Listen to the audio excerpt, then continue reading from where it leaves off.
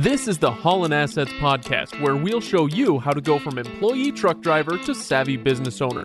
And we'll do it together because we're starting our own trucking company, Holland Assets, so you'll get a front row seat through the whole process. Together with some experts in the field, we'll teach you how to set up a business, buy a truck, get your DOT and MC numbers, get insurance, and a lot more. Thanks for joining us.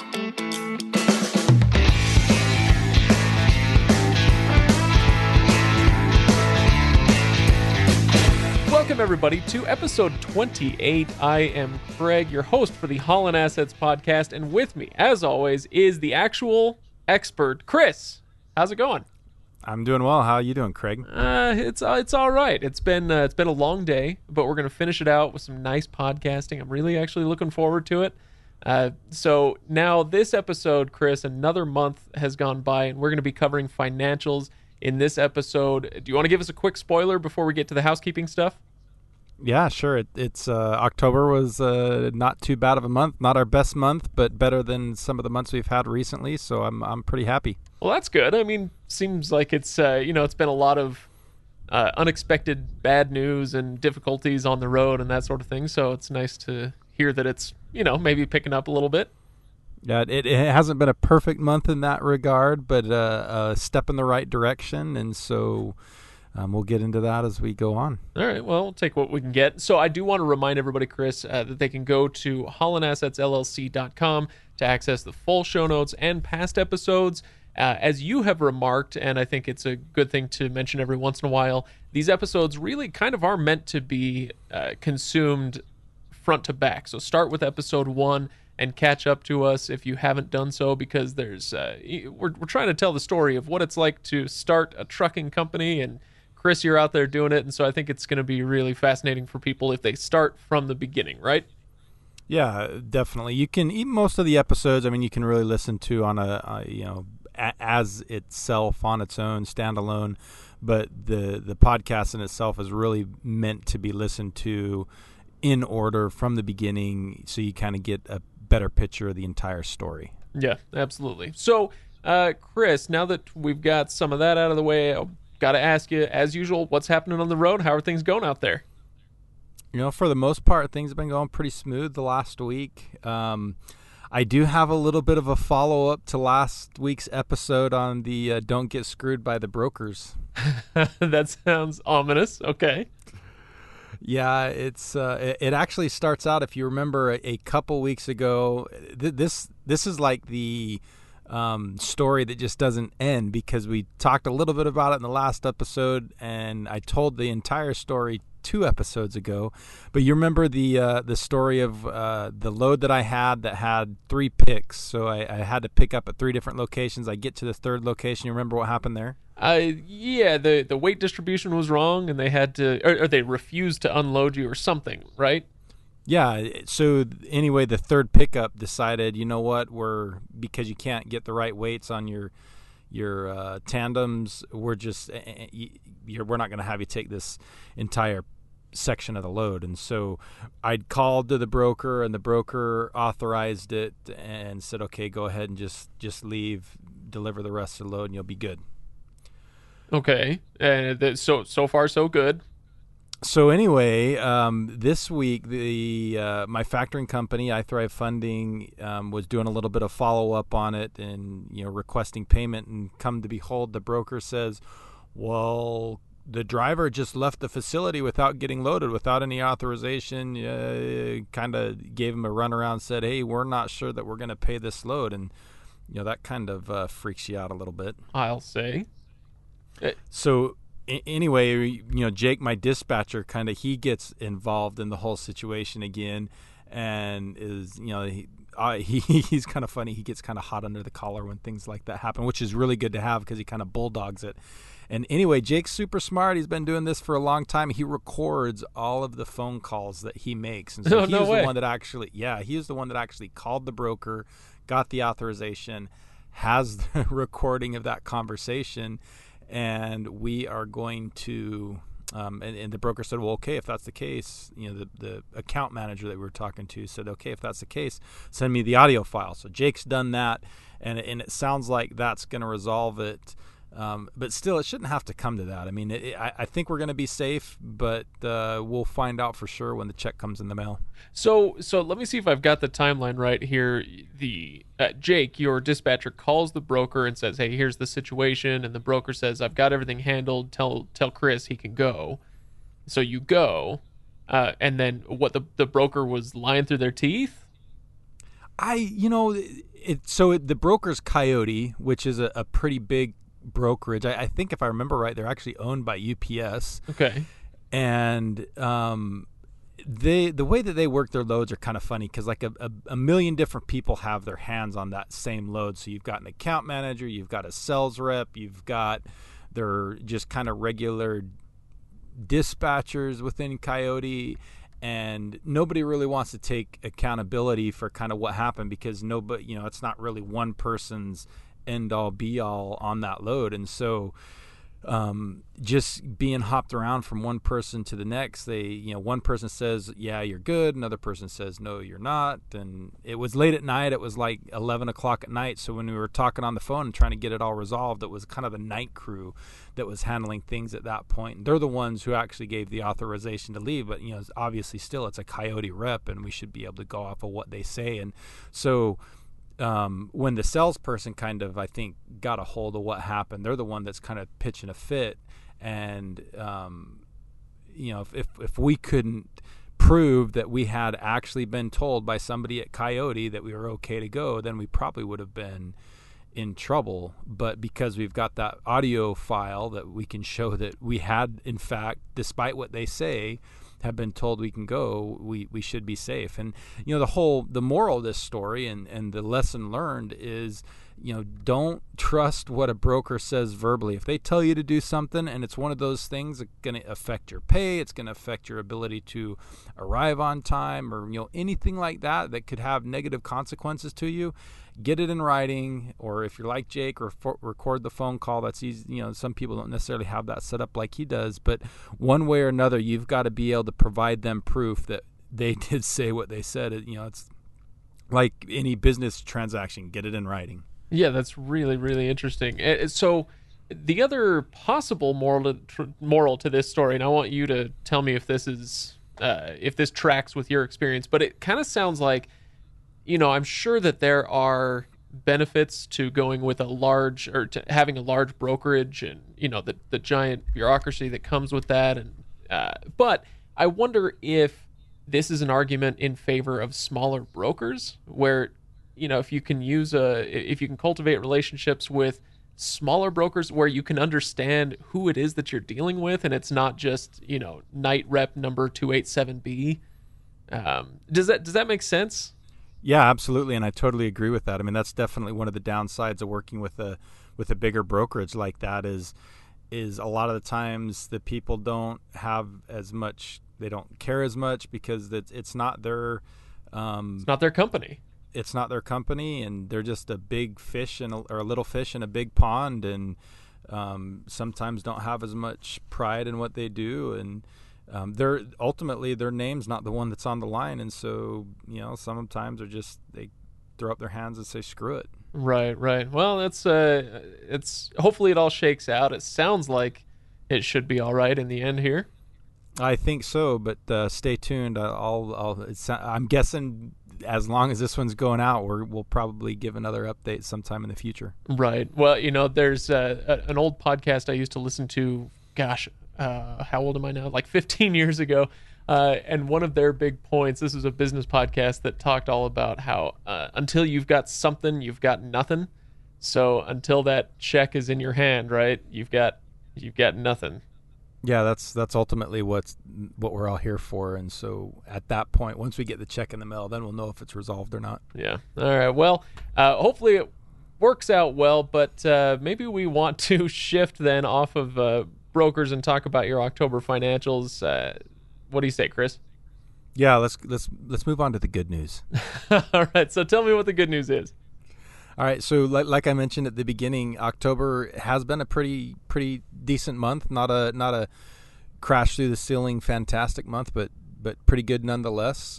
So I'll just kind of start off going through the numbers, and again, all these numbers are going to be posted on Holland Assets LLC halanassets.com show notes. Just go to episode 28.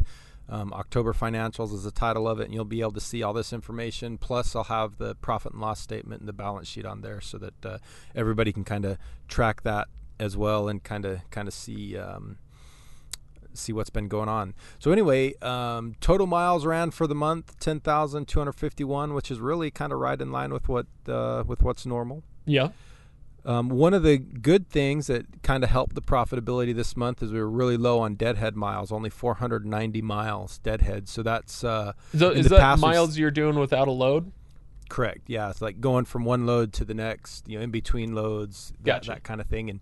And most, last month I think we were closer to about 10% of our miles were deadhead miles. This time less than 5%. So that's a less than half of the deadhead miles. And controlling your deadhead miles is something really important. The lower you can get, the better off you are. In fact, I think the load I'm on right now is one of the lowest deadheads I've ever had. I'm actually was like 7 miles from where I dropped off to where I'm picking up.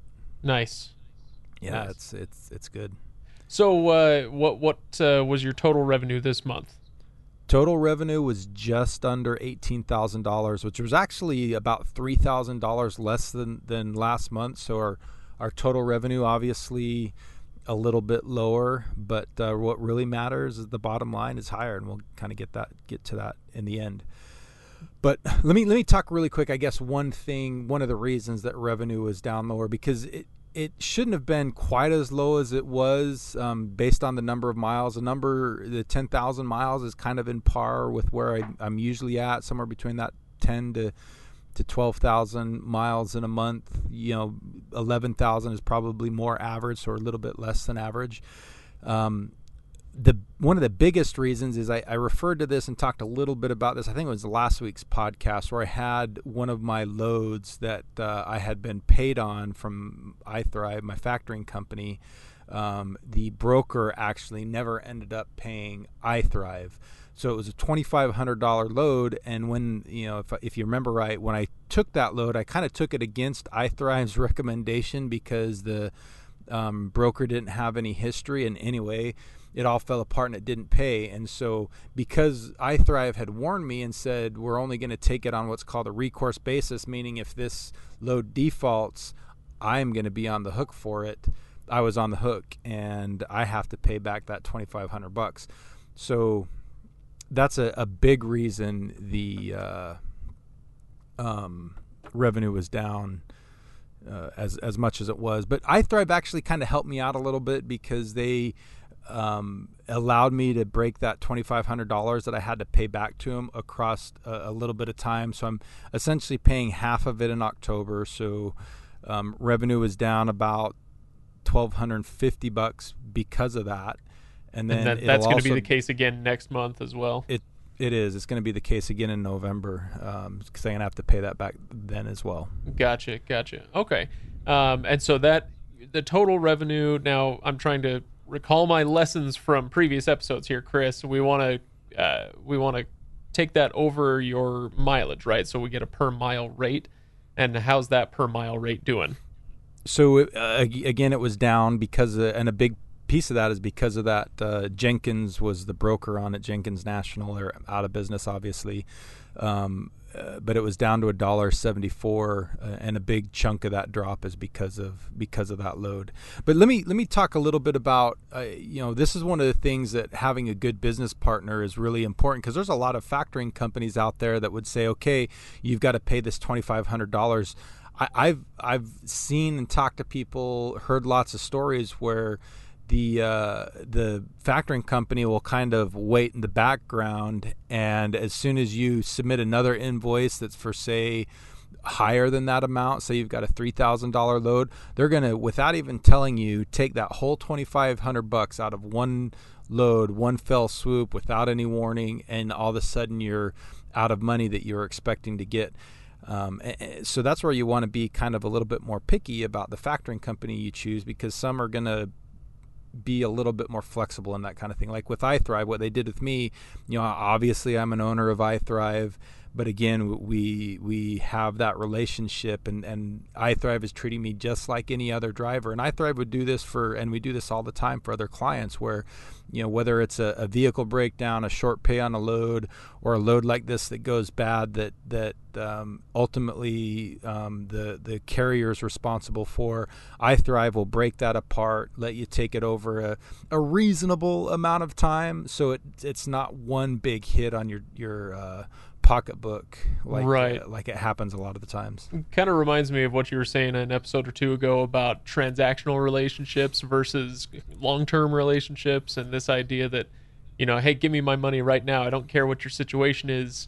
It'll get them their money right away, presumably, but it's not going to really endear them to you and make you want to stick around as a client, right? Yeah, absolutely. And that's, again, with all my businesses, we try to have that relationship, long-lasting relationship that we build, rather than the transactional relationship. And so that's the way iThrive works, is we understand what it's like being in this business, and it's hard. And, we try to partner with our clients and help them out as much as we can within reason. And if they, if something happens that makes them go out of business, it's not good for any of us. And so we try to do everything we can to help them stick around and get through some of those rough patches. This episode of Holland Assets is brought to you apparently by iThrive Funding. go to ithrivefunding.com. Yeah, that was quite a plug, wasn't it? We're shameless, Chris. Shameless. We are shameless. Yeah, no, that's absolutely. I feel like if we can work it in organically like that, people will forgive us. I hope so. Yeah, that's kind of the point is. Again, I think I mentioned it last month that I talked a little bit about my businesses. I do have businesses in the industry, full disclosure. Everybody, I want to know that. The podcast is free material for anybody, but the one thing we would ask is you do your due diligence on business relationships you want to have, but we'd love to have a shot at it. Yeah, no, absolutely. Okay, well, let's talk then. Let's get back to the financials here, Chris. And you've mentioned that your revenue was down a little bit, your miles were down a little bit, but it sounds like in order to turn a profit, because you said that this month was pretty good, your expenses must have been down a little bit too. Yeah, expenses definitely were down, especially compared with last month. We had a bunch of repairs and things happen last month. The only one major repair we had this month was the alternator on my reefer broke down, and I can't believe. I mean, it was not crazy. Well, I think it's crazy expensive actually. $1,200 to repair an alternator on the reefer. I've done alternators in my car, and a couple $100, but $1,200 for a reefer. Now, with that being said, it broke down on a Saturday, so I had to pay the weekend rates, which never is a good thing. Right. It was kind of an interesting story because what ended up happening was the alternator itself. I mean, it was the original alternator, and my reefer's not brand new, but the tensioner had the bolt that keeps the tensioner in place had broken, and so it put a bunch of tension onto that belt, which ultimately really quickly wore out the alternator bearing, and it caused it to seize up. Well, it seized up right outside of Kansas City, and I was literally, when the reefer signal, the reefer gives me a signal that there's some kind of issue. I pull off as soon as I can, look at it, see that it's completely shut down, and were you carrying a refrigerated load at the time? I was under a frozen load. I think I had the reefer temperature at 0 degrees. Wow. So that always kind of makes you a little bit nervous. But luckily, it was a Saturday, so you think, oh crap, they're not gonna be open, which they weren't, but they all have. Found the closest Thermo King. They all have after hours places. I call the after hours number. Lo and behold, I was less than 10 miles away. There was actually a mechanic at the shop just finishing up another job. I literally pull into the Thermo King as he's pulling the trailer out of the bay for the one that he just fixed, puts me in, and had me, although it was $1,200, had me back on the road in less than 2 hours. Nice. Okay. Yeah. And it's kind of interesting. I was talking to him a little bit about, when they break down, how much time do you have before you start worrying about issues with the load? And he says it's usually about 4 to 6 hours. Oh, that's actually a lot longer than I would have expected. Now, it is October in this story, right? So it's maybe you've got a little more time than if it were July. Yeah, it was the beginning of October. It wasn't super hot outside, but it was decent temperatures. It was probably in the 60s or 70s or so. All right. Well, okay. So you did have some expenses still, some unexpected expenses, but they were generally down because you weren't dealing with any wildlife trying to tackle your truck or whatever else has happened to you over the last few months. Yeah, no, I didn't have to get towed, no tow bills, nothing like that. So yeah, it was. It could have been worse. Yeah, no kidding. Okay, so tell me about those are your unexpected expenses, but now tell me about some of the other ones that we go through. We've talked about fixed expenses and per mile expenses before, and maybe we run through a couple of those. Yeah, the big expense that I kind of want to talk a little bit about today is fuel. All right, so fuel's kind of the biggest expense that I want to talk about today. And before we really even kind of jump into that, let's talk a little bit about expenses in general. Trucking is really a business of managing your expenses. Profit margins in the trucking industry are lower than in most industries. We've mentioned that in the past. And so more so in trucking than any other, most other industries out there, it's super important that you do what you can to manage and control those expenses. So every dollar that you save is a dollar that of increased profit, and where margins are so thin in the trucking industry, it's critical that you manage those. With fuel this month, there were two things that I was able to do that really kind of help save a little bit of money. One of them is going to be actually really long term. So I was talking to a guy that owns a medium-sized trucking company that I've gotten to know over the years, and he actually has his own bulk fuel system on his property where he is able to purchase fuel kind of more at the wholesale level, fill his trucks, and it saves him obviously quite a bit of money in fuel. And the more fuel he's able to purchase, the better rate he gets on what he purchases. And so he's more than happy to let me come in, buy fuel from him at a little bit more than his cost, so he makes a little bit money at it, which still ultimately saves me, kind of depending on fuel prices at the time, anywhere from 10 to 30 cents a gallon, and I can go fuel at his facility, save myself some money, so it saves me money. He purchases more fuel, so he's able to get his fuel at an even lower price, and so it's kind of a win-win situation for everybody. Yeah, and so now anytime I'm in Utah, which is where I fuel about 25% of the time, I'm going to get a save 10 to 30 cents a gallon, which is awesome. And which even more so on top of that is his DEF. This is what flabbergasted me. I couldn't even believe it. His DEF is half the price of what I pay for it at a retailer, which, I'm only spending, $150 a month in DEF, but still, I mean, that means I'm going to save $50 to $75 a month just in DEF alone. I mean, that's not insignificant. No, that's I'd say so. And how do you know this guy? I mean, this is somebody that you just a relationship you cultivated, or an old friend of yours, or what?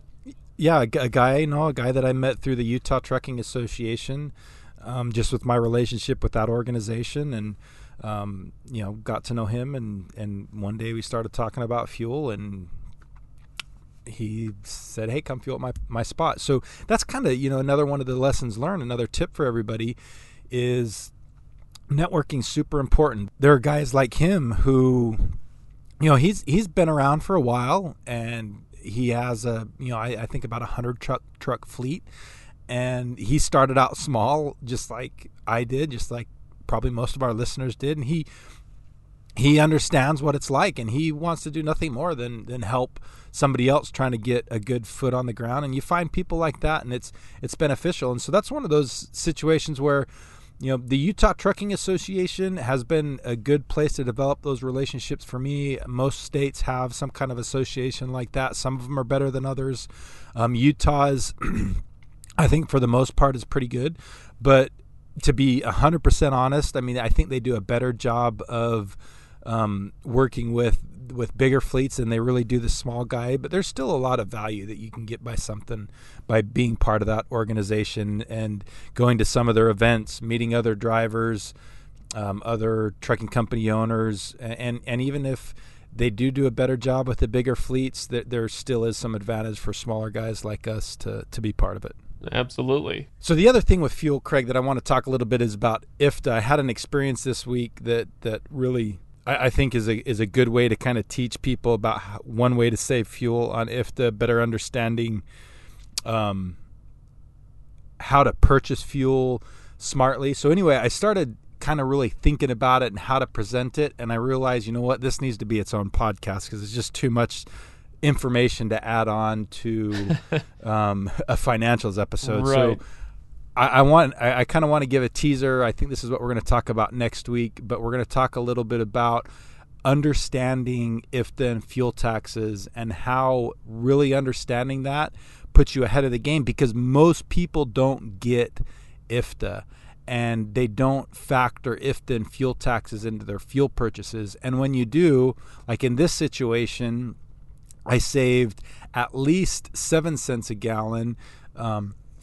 It may have been even more like 20 cents a gallon, depending on where I purchased, because I understood IFTA and purchased fuel at a location that on the surface may not have made sense to most people. Well, so, yeah, I mean, even if it was 7 cents a gallon, that may not sound like much to somebody who's filling up 13 gallons in a Mazda 3, but for somebody in your situation, yeah, that's not going to be insignificant, especially when you stretch it over not just this fill up, but over a week and a month and over your whole year. That's significant. Absolutely. Even just one, it's 150 gallons a pop at 7 cents a gallon. I mean, that's more than $10 each time you fill up. That's pretty good. Yeah. All right, Chris. Well, hit me with your bottom line then. How was the month? Give me a number. We made just over $2,000 for the month of October, which is pretty decent. Okay, yeah, and again, this is after you've been paid and all your expenses are all factored in and all that stuff. So $2,000 in profit for the company, not bad. Now, does that get you to where you want to be? I know you are you're like a one-note soprano when it comes to saving, right? You love saving. Did you get to do all the saving you wanted to this month? Not as much as I would have liked, but I was able to save a little bit of money. I put $750 towards the next truck payment. So it was better, and I'll probably so far as we're recording this, we're almost halfway through November, not quite, and things have been going pretty smooth this month. So hopefully it'll stay that way, and we'll have another really good month in November and can kind of up that savings rate a little bit. But still, $2,000 in profit is not a bad month, and that's after I paid myself a little bit over $4,000 in the month of October as a driver as well. So it could have been worse. Yeah, nice. Well, we're going to hear all about that, I presume, in about a month when we do November financials, and we'll you know what I'm excited for, Chris, honestly, is I'm really interested to see what your experience is out on the road during holiday season. Yeah, that will be interesting. I still haven't really kind of made the decision if I'm going to try to be home on Thanksgiving or not. I'm trying to run pretty hard earlier in this month so that I can be home over the Thanksgiving break. We'll kind of see how that goes. Well, the two most important things in life, Chris, you know what they are, right? The first one is family. So you got to be there for your family. I've heard. The second one is making sure that you get some sort of really nice gift for your podcast co-host for the holidays. So make sure as long as you got your priorities straight, I'm fine with whatever you decide to do out on the road. I'll try to keep that in mind, Craig. All right, should we call it there, Chris? That was a shameless plug of greater proportions than I think we've seen yet on this show. But yeah, I think that's probably pretty close to being done. Hey, you know what? It's I'd say we earned it, Chris. It's 28 episodes. We earned our shameless plugs. So I guess you're right. And in fact, I think we've earned it so well, I'll do one more. So go to hollandassetsllc.com for full show notes and previous episodes. Go to ithrivefunding.com if you want to hear more about how a good factoring company actually operates. And what else should we plug, Chris? Go to motorcarrierhq.com for tools and tips. Anything else? I think that about covers it. Good job, Craig. Yeah, excellent, man. I'm that was even sans notes, Chris. I'm getting pretty You're good on at this. Fire today, Craig. All right, Chris. I'll see you next week then. All right, we'll see you then.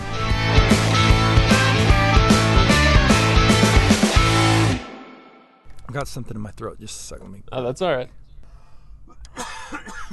Oh, excuse me. Sorry about that. That's all right. Networking's super important. There's guys like him. Man, I can't get it to stop. Oh man, sorry about your throat. That sounded annoying. I'm not sure what was happening because that hasn't. Maybe it's because like I sit in my truck all day long and I'm used to saying like a grand total of like maybe 100 words a day, and then all of a sudden I've got to spew out 1,000 all at once. My throat's just not used to it. You can put that on the bloopers. Okay, I'm ready when you are. I'm ready.